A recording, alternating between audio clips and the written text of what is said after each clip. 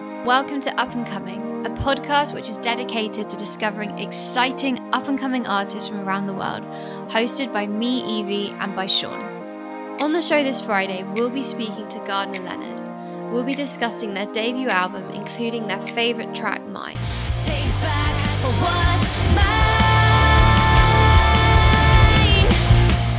We also found out which venue they're itching to perform at once lockdown ends. If Glastonbury comes calling, I think we'll take that one. But literally, just the local boozer would do the job right now. Like, I just want to play a gig, yeah.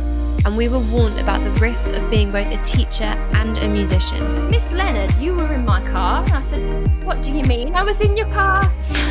You were on the radio, your song. And I was like, what song? He said, your band?